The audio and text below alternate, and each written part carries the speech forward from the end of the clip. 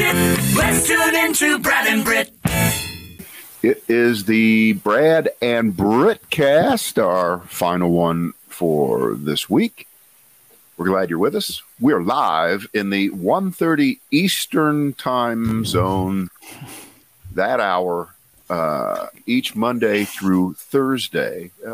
Make it a part of your life. Make it a habit, like washing your hands. Yeah, definitely make that a habit. Yeah, whatever happened to obsessive hand washing? Where did that one go?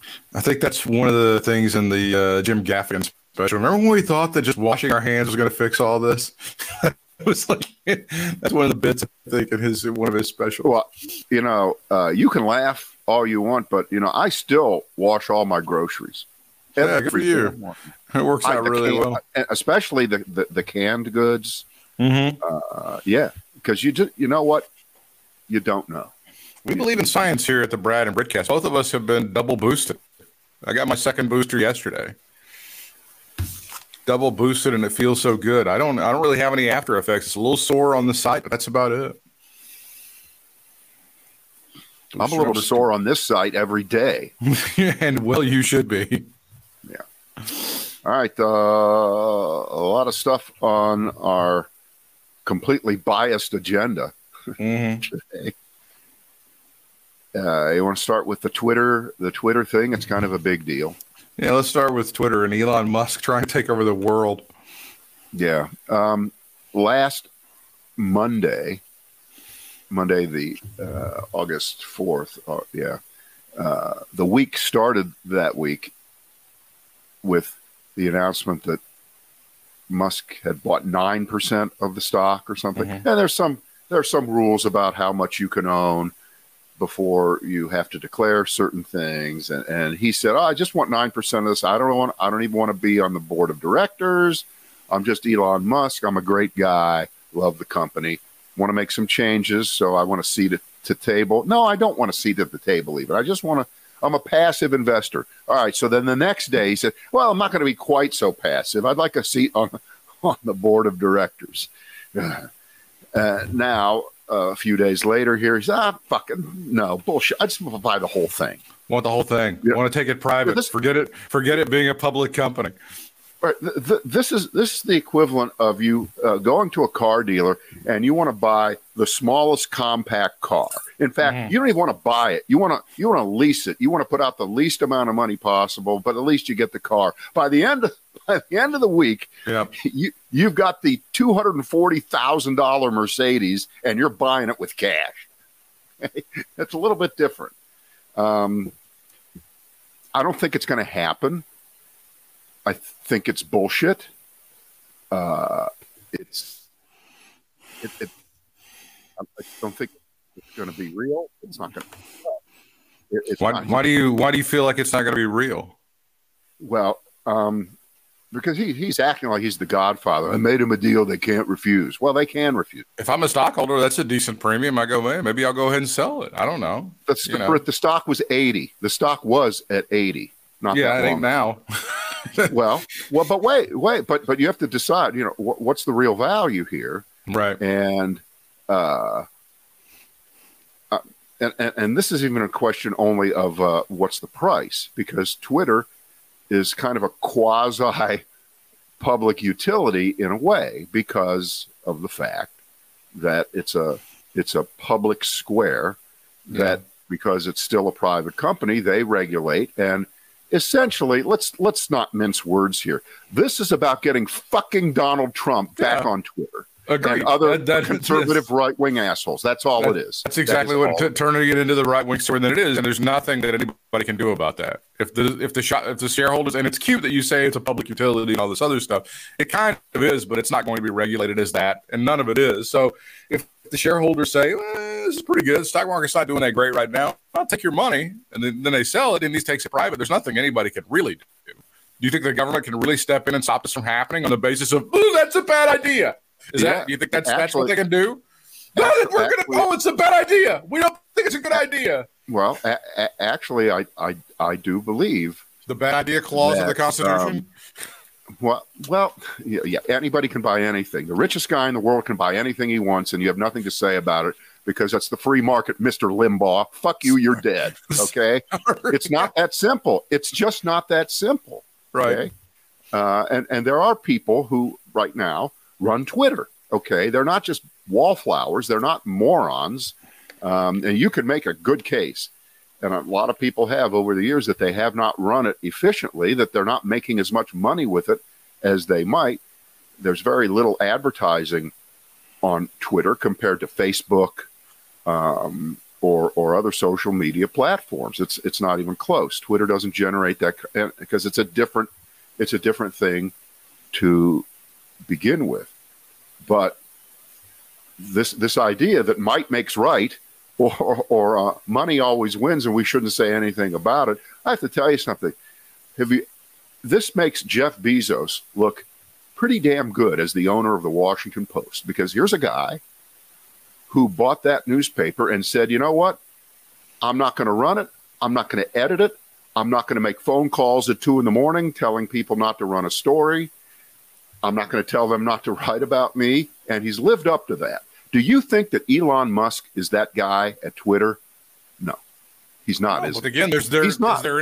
Is there any controlling legal authority that would say, I think he sucks and he shouldn't own that? Is there any clause that I can look through? Is that happen? Is that happening? Yeah.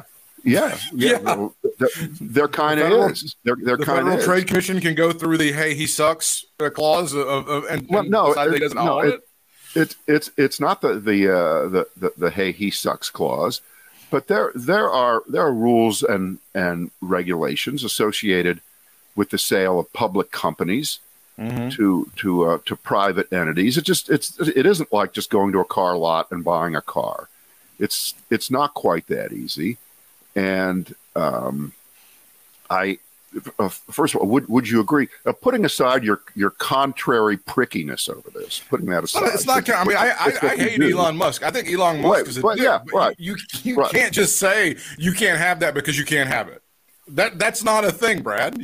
That's just not a thing. It's not me saying it. It's going to be the current regime of Twitter. It's the board of directors. It is going to be the stock. Do you think that most of the people, for instance, who would be voting if this ever got to a vote, are saying, wow, the only thing that would be better about Twitter right now is if we could get Donald Trump back on? Boy, okay, fine. Britt, it would lose. It would lose. But there would also be a certain number of people who are shareholders on Twitter that would go, it's not the worst idea. We did get a lot of traffic and we got a lot of attention when it was on there. It wouldn't be 100% unanimous. It doesn't have to be 100% unanimous. Exactly. You would know that among the shareholders of Twitter and some of the really big shareholders, they would go, it's not the worst idea to have Donald Trump back on this thing. I don't think he should be back on Twitter. I really don't. But I also think that on a certain level, it's got to be up to the end user to figure out what to do with the information. The problem is not that Donald Trump will be on Twitter. The problem is that what the media does with the information and what we do with the information once he starts spouting off and his verbal diarrhea, right? That's the ultimate problem, right? So it's not a gun problem. It's a people problem. It wasn't a problem that he ran. It's not a Twitter problem. It's the people who interpret Twitter and look at Twitter. So let's just let it fly and let's give everyone a gun, because guns don't kill people. People kill people. There you go. Well, the problem wasn't that he ran for president. The problem was that people voted for him. That was the problem. That was the issue, that people actually vote. People actually took the information that he's putting out there and did something with it. There are a lot of people that say a lot of crazy things on Twitter. It just happens that this guy has a lot of power, and he used to be the president of the United States. And he says crazy shit, and then people run down the field with it. By the way, the media loved it when he was on Twitter. Even you would admit this. Even CNN would go crazy. They could put his tweets up fast enough, right? But there is not one media organization, no matter how cynical they were at the time, that has been thinking, "Wow, boy, it would be really good for our democracy and for the future of the country if Donald Trump were back on Twitter." Not a one. Not a one, except for Fox. Which there was a period of time where you and I were like, when are they going to stop covering these fucking rallies? why are they covering these fucking rallies? And eventually it got to a diminishing point where they were like, well, we're not going to. That's right. But you couldn't stop saying, well, we can't have any rallies. They just need to not allow him to have any rallies. They couldn't do that. And eventually the problem was that it was getting coverage. Now, as time went on, it was diminishing returns and they stopped covering them live. And now it's very difficult to find those rallies live, right? You have to get them on those stupid right up your ass network, whatever it is. They're the only ones that are carrying the thing live. I don't even know. Does C-SPAN cover those things live anymore? No. See, no. I'll tell you, if you want to, Trump does these rallies just about every weekend now, right? He was in North Carolina last weekend. You know how you can find them? The only way you have to have, your TV. If you have the Roku channel or one of those consolidator channels that will bring in those fringe networks like Right Wing News or News Right Now or One America Net. They still carry them. Right Up Your Ass News or whatever it's called. Right. I think Pluto has a couple of those. Pluto and maybe Fubo and a couple of those have those channels. Right. And I think when you combine that with saying, you can only draw 2,000 people to your rally anymore, and it's not on TV. This is the tree falling in the forest and not making any noise because there wasn't anybody there to hear it. So that's a good thing, and this could rekindle that. This really, really could. This could give him the ability, Trump, to just mouth off, 25 times a day on everything. If Joe Biden drops an ice cream cone when he's in Greensboro this afternoon, where he's actually going to be, Trump can tweet that obviously the man is too addled and too old. Ha ha ha ha. For some shit like that's what would happen. He'd be all over it. So I don't think it's going to. I just don't think it's going to. I think it would be irresponsible for them to sell out to him and make this a less than public entity, because it's a very public forum, and it should not be in private hands. I don't think that way. It should be accountable. In which case, it really wouldn't be. If you think it's not accountable now, that they make arbitrary decisions on who gets kicked off and right. who does, and that's not fair. Wait till fucking Elon Musk is at the wheel. Wait till he is at. No, it'll certainly be the Wild West. I mean, there's no question. There'll be no way to get kicked off of that forum at all. You can threaten to kill somebody's children, drag them through the streets, and eat their entrails. If Elon Musk becomes the owner of that thing, for sure. Yeah. All right. But again, this may be him trying to just be a big, huge attention whore as well. And then next week he'll be off to flying to Mars. Of course, the answer is he doesn't really need the attention. Of course. But the sad fact is, you just said the truth. Well, he is. Boy, and somebody. Oh boy, I saw somebody take a shot at him because, as you know, he has Asperger's syndrome. Okay. And one of the features, I believe, of Asperger's syndrome is short attention span. That's probably so he's hot and heavy right now about Twitter, and he could lose interest in it pretty quickly. So imagine if he becomes he did buy it out, got it, and then lost interest in it because he suddenly figured out, shit, what happened to Tesla? I forgot to pay attention to Tesla. I forgot to pay attention to SpaceX or all the. I can't spend all my time with Twitter, so. I don't know. It's really an interesting story. You and I aren't really big Twitter guys. We're not. Not like it used to be. We do connect with a few people, obviously, on Twitter, at Brad and Britt, and we try to market the show that way and put out some tweets and stuff like that. But no, not huge Twitter guys at all. Bonus story here. You know who Max Boot is? The columnist, conservative columnist, bald-headed guy. Sure. Wrote for the Wall Street Journal for a long time. Now he writes for the Washington Post. Pretty smart guy. Conservative, smart guy. I respect him a lot. Marjorie Taylor Greene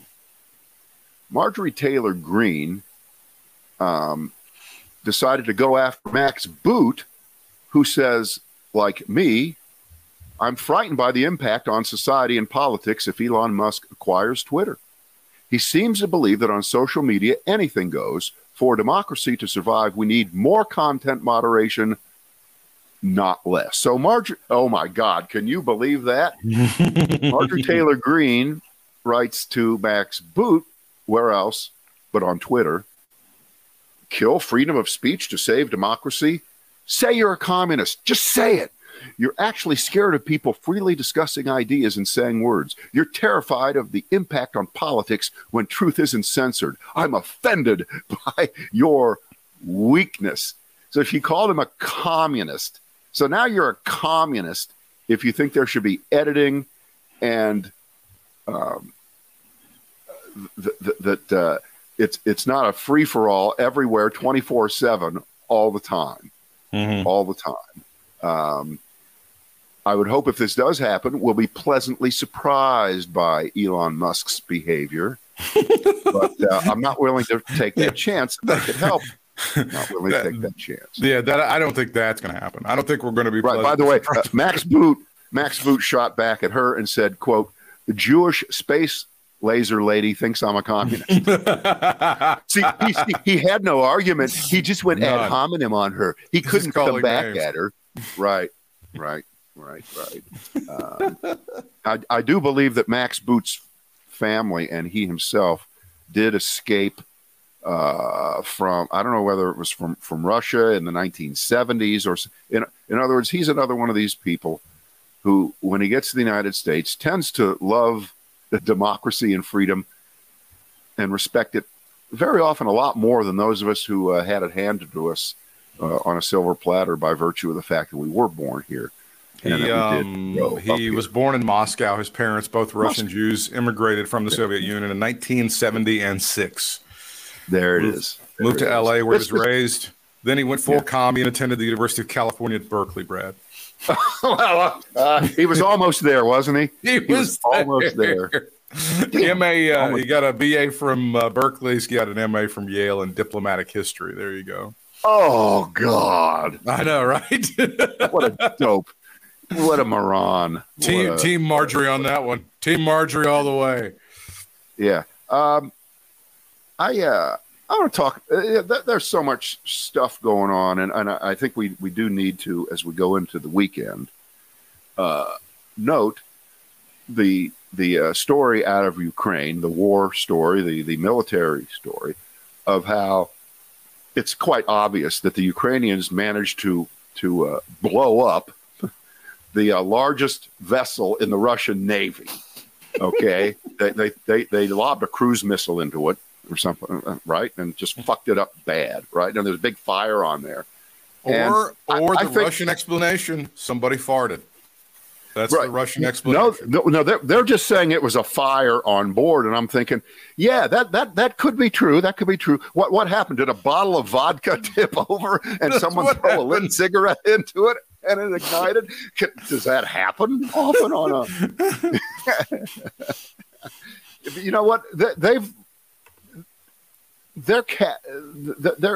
lineup of lies is so pathetic, isn't it? Baghdad Bob lives. Baghdad Bob is still with us. Now he's Baghdad Boris, right? I think it's when they had that explosion inside of Russia a few weeks ago, which was obviously something. It was like an oil refinery or factory or something like that. And I remember the Ukrainian spokesman going, "I don't know, somebody maybe lit a cigarette in the wrong place. What are they blaming us for that?" Which I thought was really funny. Right. At this hour, as we speak, they've clearly been outsmarted in 100 different directions by the Ukrainians. And if, again, we're going into the weekend here, anything can happen by the time we're back together on Monday. If the volume and the quality and the intensity of the armaments that are being sent now, we're sending about another hundreds of millions of dollars worth of stuff, and this stuff it's more intense than what we've already given them. I know that it's possible that the Russians have been holding back, or they're able to organize themselves in a way that they haven't before, or their atrocities will reach a level that is unimaginable, which I think they're already there. They don't have to go any further. But, this is shaping up. You don't want to write the story or the end too soon, but it's shaping up as one of the great military stands of all time against a foe that nobody thought would be this inept. It's almost as if they stopped in the 70s or 80s throwing money at their military. Mm-hmm. And it was conventional wisdom that one of the reasons the Soviet Union fell is because we broke them economically. They were disproportionately spending on defense, which is really offense, of course. And the country just couldn't sustain it. The people were okay. So all these years later, Putin's in charge, and it just looks like time stopped. That their techniques, that their weapons are right out of maybe World War II, maybe the Korean era. I don't know. They look like they're really outclassed and outmuscled and outmaneuvered in terms of techniques, because it's rather clear. And this is so simplistic. I apologize for even going here and saying it. It looks like they haven't figured out that in the succeeding 70 years since World War II, weapons have changed. The way you fight wars has changed. They forgot how in Afghanistan, for instance, all these shoulder-fired missiles that were being used to go after the Russians there were very effective, and the Russians had to cut and run out of Afghanistan. And that was like 40 years ago. So imagine what's come along since then in terms of individual people who are smart and well-trained being able to, with something the size of a suitcase, have the firepower to take down airplanes and blow up tanks, and maybe even the largest ship in your Navy. It's like they didn't how could they not know that? How could they not know that? And this is the kind of weaponry that they've been using very skillfully so far, and now we're stepping up the game. Those big vehicles with all kinds of shit on them. Which, by the way, that's if you look on the roster of things that are there, it says these big vehicles with lots of shit on them. It's an important thing. They cost $100 million each, but they're good. They're powerful. So that's my assessment. Anything can change, obviously, in an hour. I don't know, but so far it's a remarkable story and a horribly tragic story when you hear what's happened to Ukrainian society. It's been broken, no question about that, by what Russia has done. And putting it back together at any level is going to be just a task beyond anybody's comprehension, with families all broken up now. I think it's 90% of the refugees are women and children. So these are all broken families. And it's not going to be easy, and it's a horrible, horrible story. But fight on, Ukraine. We're with you, brother. I mean, to give this Russian army, which had been touted as being so strong and so amazing, obviously in terms of actual resources, the Ukrainians are greatly overmatched, but they don't give a shit. They don't care. They're just out there whooping ass time and time and time again, and they've given the Russians everything they want. Well, this is like a football game where the one team is made up of. I think there's some Bugs Bunny cartoons where the one football team is made up of these giant blocks, these human beings that are massive, and they always get beat by the little guys. Always. That's a cartoon. This is real life, but they really are appearing to be just a lumbering, unmotivated, it's a problem for a dictatorship to fight a war, because in this case, if all you have over your soldiers is the threat that you'll kill them if they don't do what you say, that's not a long-term plan for motivation or loyalty to go into battle and sacrifice oneself. I just don't think that is. And I think that's what they've got. And especially if it was being sold at any level to them, that this was going to be a short-term thing, and you'll be home for May Day, May 1st. Don't relax. We always have a big parade in Moscow on May Day, right? It's the biggest day of the year there. I don't think so. I mean, that's going to be about as able to occur as Trump's promise to, we'll all be in church on Easter. The virus will be gone. Remember that? That was about 2 years ago right now, right? Like at the beginning of April. That's great. We're past the beginning. But do you remember that? He was touting that we'll all be in our churches on Easter. He was 2 years too soon on it. Yeah, a little bit. There it is. But we'll keep our Ukrainian fingers crossed, and I just didn't think we'd be talking about this. We didn't. All right. We got some real stupid idiots in the news here.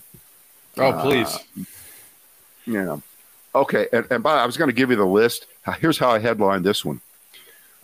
Hitler pulled himself up by his jack bootstraps. You can too. He was poor. This is the best. You can't make this one up. Again, have you seen this story yet? No, I have not. Okay, don't look at anything. Which state do you think would have an idiot in their state legislature stand up there and talk about Hitler as being an example of someone who pulled themselves up by their jack bootstraps? I put in the word jack, and recovered from being a poor child. Which state? That feels like Arizona to me. You're overthinking it. All you have to do is say the same thing that you should have said yesterday. The answer is Tennessee. Tennessee. This guy's name is Frank Nicely. This was on Wednesday. This was in a discussion over a bill that would make it a felony for people to camp out on public property. According to the local ABC affiliate, this would give law enforcement discretion on how you penalize offenders. But okay, back and forth on that. You could argue that. So Mr. Nicely gets up there. He's an older gentleman, lots of gray hair. And he stood up and said he wanted to give everybody a little lesson on homelessness. He said in 1910, Hitler decided to live on the streets for a while. Yes, I'm sure he decided to live on the... All right, but I'm not going to interrupt what he said. Hitler decided to live on... I will decide to live on the streets. Right.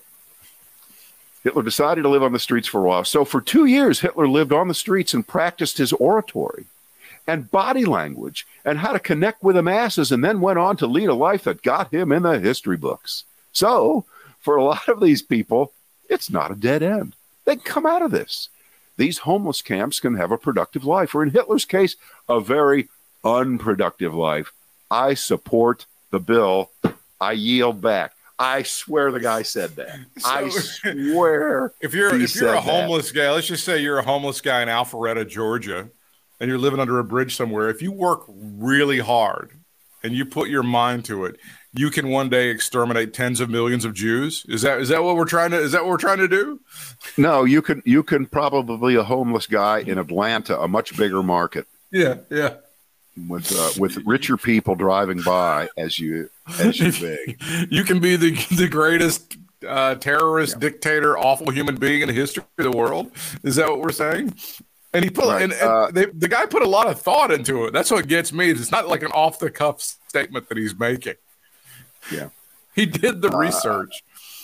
Right. So of course another person in the legislature threw it up online. Where else but on Twitter? And this representative's name was Gloria Johnson, and she wanted you to know that she does not approve. Let's see. I'm trying to figure out, is she a Republican or a Democrat? It says my information says she's a Democrat. He's a Republican. Democrat. Actually, is a Republican. She's a Democrat. Right. We knew he was, but so she is. She said, I'm going to have to apologize to the universe for this guy.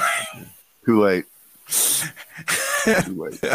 Not a single day passes without the Tennessee GOP embarrassing the hell out of our state. I Right. can relate to that. Right. That's fantastic. That's wonderful. Yeah. I want you to try real hard as you're living under this overpass here in Richmond, Virginia, homeless guy. You too, one day, if you try really hard, you can become Hitler. Oh my God. Oh my God. You can't make it up. No, you couldn't. He went. All right, he did the research. He understood the assignment. Yeah. All right. I want to talk about something that I saw yesterday. It was courtesy of Charlie Pierce of Esquire. And again, this is not buried news or anything like that, but shit goes flying by so fast that it's easy to miss it sometimes. Okay. And this is the story that involves a new book that is out by a couple of guys who are pretty well known. And they are, let's see, which two guys are from CNN, and it's Charlie Van Fuckface and Arnold Shit for Brains. Oh, I love those guys. It's Jonathan Martin and Alexander Burns. Okay, okay, I know them a little better. Yeah, right. They've both written for the New York Times. They both do shit on CNN.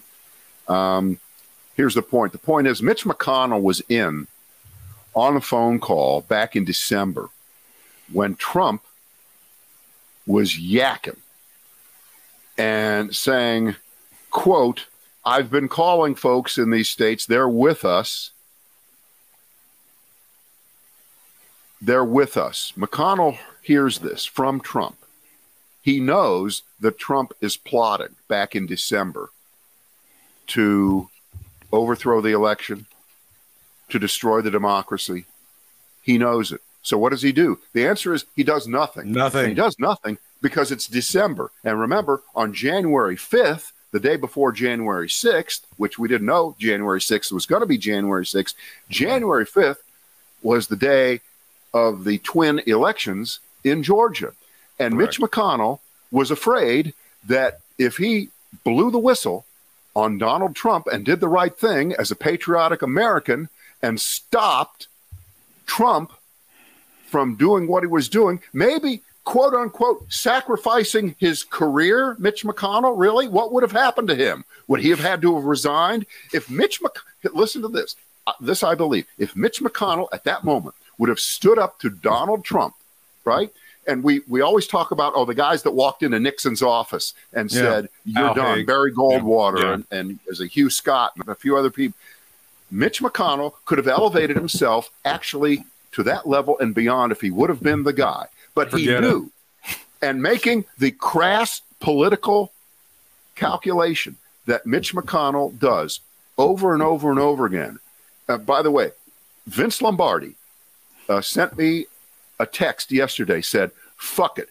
If Mitch McConnell says winning isn't everything, it's the only thing," and quotes me, "I'm going to come down there and kill Mitch McConnell." I didn't mean it like that. Okay. But Mitch McConnell, to me, and this should happen, and I know the clock is running out. Republicans are going to win. They're going to disband all the committees. Everybody's going to run free. I know that shit's going on. I hear that. But he is as guilty as Donald Trump. He is a collaborator. He is a co-conspirator. I'm not arguing that at all. I would never argue that because there's a lot of people. When you have a huge operation like that, it takes a lot of people doing a lot of shit.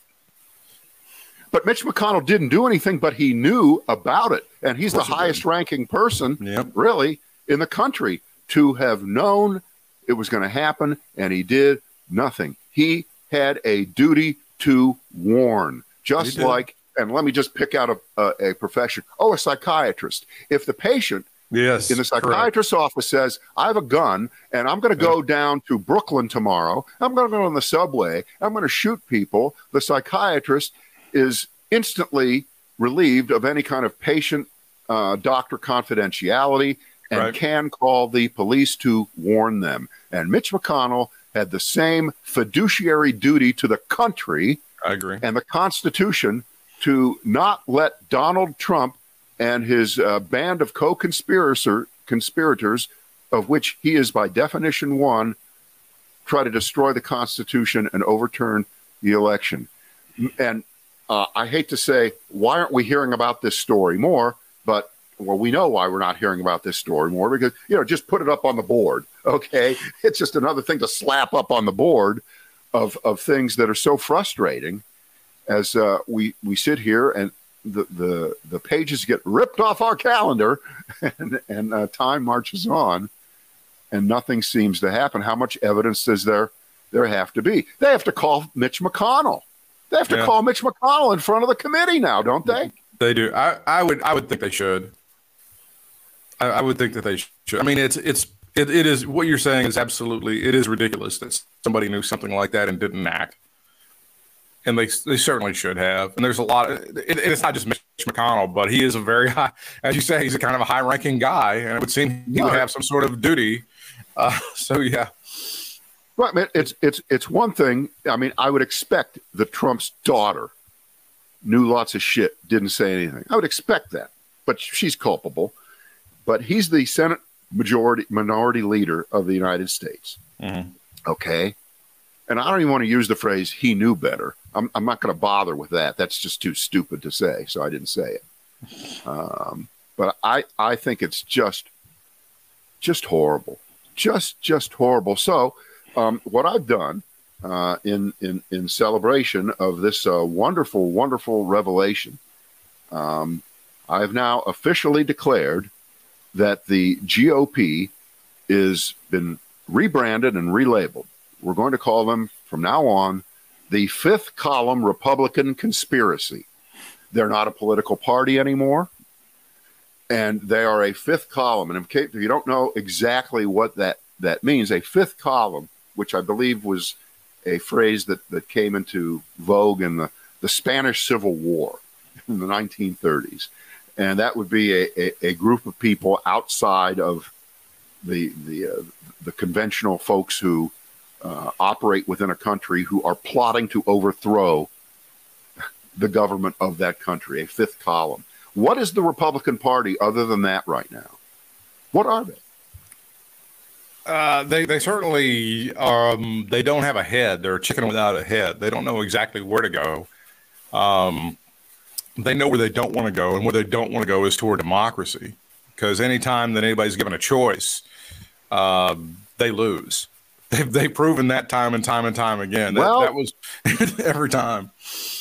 Well, you're correct, except I'm sure you've seen the polling. And the polling right now indicates that Americans in way too many numbers are thinking like this. The price of gas is too high. I'm voting Republican. Right. And if you analyze it any way beyond that, you're overanalyzing it. That's the end of it. Yeah. That is about the end of it. Okay. Because if Biden's rating is really 33%, that's the Quinnipiac poll. Mm-hmm. If it's really 33%, that's a hell of a lot of Democrats saying, I disapprove of Joe Biden. Now, does that mean they're all going to vote Republican in November and make the Senate Republican and the House Republican? No, but that doesn't matter, because the people who say, I disapprove of Joe Biden, who are Republican, and a majority now of independents, they are going to vote, and the Senate will turn Republican. So will the House. Well, make me the argument for voting Democratic in 2022 in the midterms. Make that argument to me right now. Well, it's almost the same argument as it was in 2020. Yeah. The country is headed towards an authoritarian dictatorship, and we have one party that does not believe in democracy. And by the way, everything I'm saying would not work. I understand that. This is just pointy-headed talk. It kind of worked in 2020. I mean, it kind of did, just barely. It kind of the argument did work that you have to kind of save America, but to a group of people in America, oh, here we go again. The sky's falling. Democracy is dead. They're using the same argument. They did this, and I did this 2 years ago, and now I got to pay $4.50 for gas. Right? Isn't that what some people are thinking? I don't even think at all the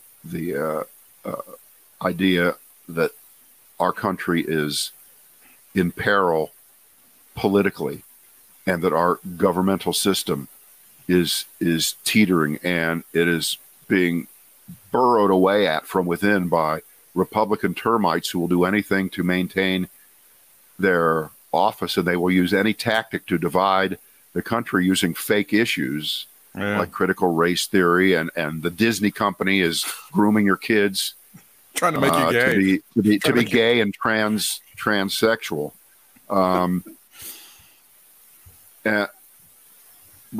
It's working. Let's put it this way. Right now, it's working. And if these numbers don't move in the correct direction significantly, by the time we get to late summer, every Democrat who is running is going to run away from Joe Biden. And we all know how well that works out when you run away from the incumbent president, because the other party doesn't even have to run against you in your own local race. They just put a picture up of you and Biden and then say, vote for me. I'm a Republican. Oh, it's got to be better than that. Biden's the worst president ever. He raised gas price. Look at the price of bread. I'm going to, as if there's any one party or entity that has an answer right now to where we are in terms of the economy and inflationary pressures.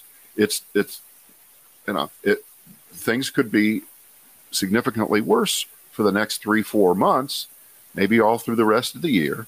Well, they've said that they think inflation may be starting to bend in the right direction. That may be something that's happening.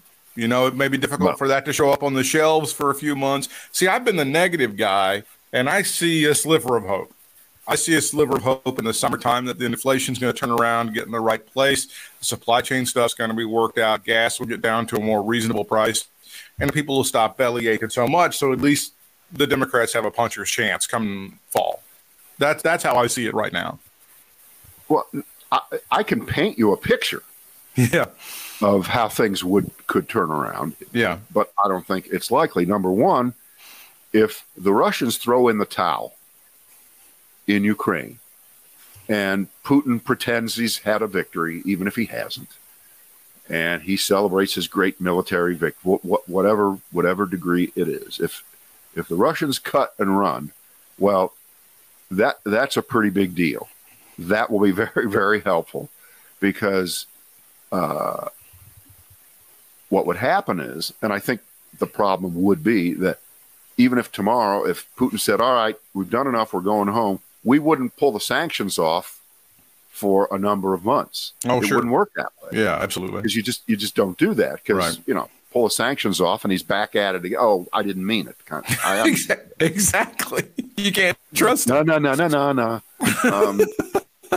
But a military victory by the Ukrainians would completely vindicate the idea that we didn't need to send our own military into Ukraine or give our own military the ability to be right over there, and if not boots on the ground, but more involved than we were. We did it just right. Can you campaign on it? Just right. Can you campaign on that? Yeah, that's what I'm saying. That's the tough thing. It's tough to campaign on what didn't happen, because I did this. Well, but I think there's a case to be made that, hey, Biden helped pull NATO together. He helped unify everybody at a time when they needed to be unified, and that was helpful. Now, do I think that would be the centerpile of an ad? No, but that can be the cherry on top.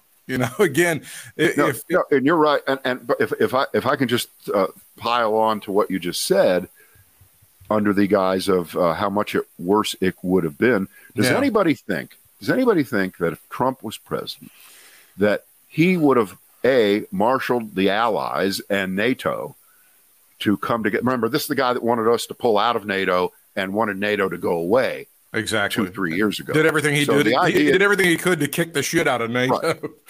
Right. So when the pressure would have been on, with Putin moving in, and let's please disregard the Putin would have never tried it if I was president. He would have done it. Well, he would have done it. Right. The argument that's always been made that he wouldn't have, even among the John Bolton types, is why would Putin have needed to go into Ukraine? Donald Trump was doing his bidding very effectively. He wouldn't have needed to invade Ukraine. But he would have done this. He did it in Georgia. He did it in Crimea. Trump would have flown to Moscow. He would have toured. He would have gone out and looked at the tanks with Putin. He would have put his arm around him and said, "We were 100% with Russia, and we're going to stay out of this thing." Wait. So the critics were saying, the president needs to go over there. Oh, you mean to Ukraine? No, to Moscow. Moscow. Yeah. Look how beautiful the Kremlin is. For the tower.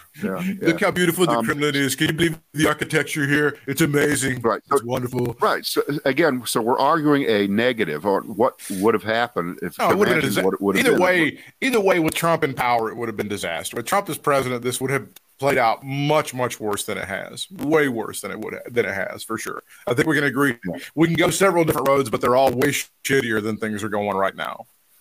Yeah. So, the idea that it's going to be the economy stupid is not stupid. No, that's how it is. That's what it always has been. That's what it always will be. It's going to be a big deal. And unfortunately, it's not relevant that the unemployment rate is as low as it is. That's correct. It does not matter. Ironically. Right. That what are we? We're below 5%, aren't we? We're in the threes. We're in the low threes. We're in the threes, which is always among experts considered full employment. Basically, anybody who wants a job can get a job right now. But the problem, of course, the problem is when unemployment is this low and inflation is this high, it very often ends in a recession because of the things that need to be done. Correct. To whip inflation, and unfortunately, it looks like the only way to really whip inflation is to induce a crushing contraction of demand in the economy, which is not going to happen because right now everybody just wants to get out and spend because I haven't been able to spend for 2 years on shit that I like to do. I've already got a new TV. I got a new computer. I got a new used car that I overpaid for. I got all those things while I was locked up, and now I want to get out there and spend. And there's no number of interest rate hikes that's going to change that. That's the problem. So we're in a difficult situation. And if you're somebody who's like you said, the mortgage rates are going way up. If you're somebody with an adjustable rate, maybe it's adjusting now or this summer. I mean, obviously, that turns out to be an additional tax. That's money you have to spend on that, and you can't spend on things like food and other stuff. So you get crushed. I mean, there's a headline. There's a headline this afternoon in the Wall Street Journal that says 30-year mortgage rates are now over 5% for the first time since 2011. Right. Since 2011. Now, think about it. In 2011, we were coming out of the recession that was following George W. Bush into the beginning of the Obama administration. So interest rates were high, and then they were coming down from that 5%. Right now, they're at 5%, and they're going up. So it's not the same 5%. Right? And most adjustable rates have a trigger where it can't go beyond a certain point within, but it's still it hurts. Right. It's pain. But it's no matter what. Right. But adjustable rate mortgages are a small part of the thing. Right now, it's nobody can buy a new house. Correct. Who thought they were going to be able to buy a new house. And as an added bonus, if you can't buy a house, you also can't afford rent because rent in most places is way too high for people to afford. So you don't have a place to live. You just don't. Right. That's what's happening right now in America. Yeah. So the Republicans can just sit back and let things wash away and say, yeah, but we're better than them. We're not them. And there are enough idiots who will believe that. Yeah. They will go for it. And it doesn't look good right now, but things can change. Barack Obama's approval rating going into his first midterm elections was terrible. And that was the famous shellacking of 2010. That was the one. And Joe Biden or Barack Obama was reelected 2 years later. So those were the Tea Party elections in 2010, for those of you that remember that. Yeah. Fantastic year. Yeah. And it looked like Barack Obama was dead. It looked like he was dead in the water. In 2010, in late 2010, if you would have bet, you probably could have gotten some really good odds on Barack Obama being reelected because he looked like there was no possible way. And then in 2012, he beats Mitt Romney fairly handily, I guess, based on the last couple of elections. We would say that was fairly handy, right? Based on 2016 and 2020. Right. That's for certain. So that's where we got to leave it.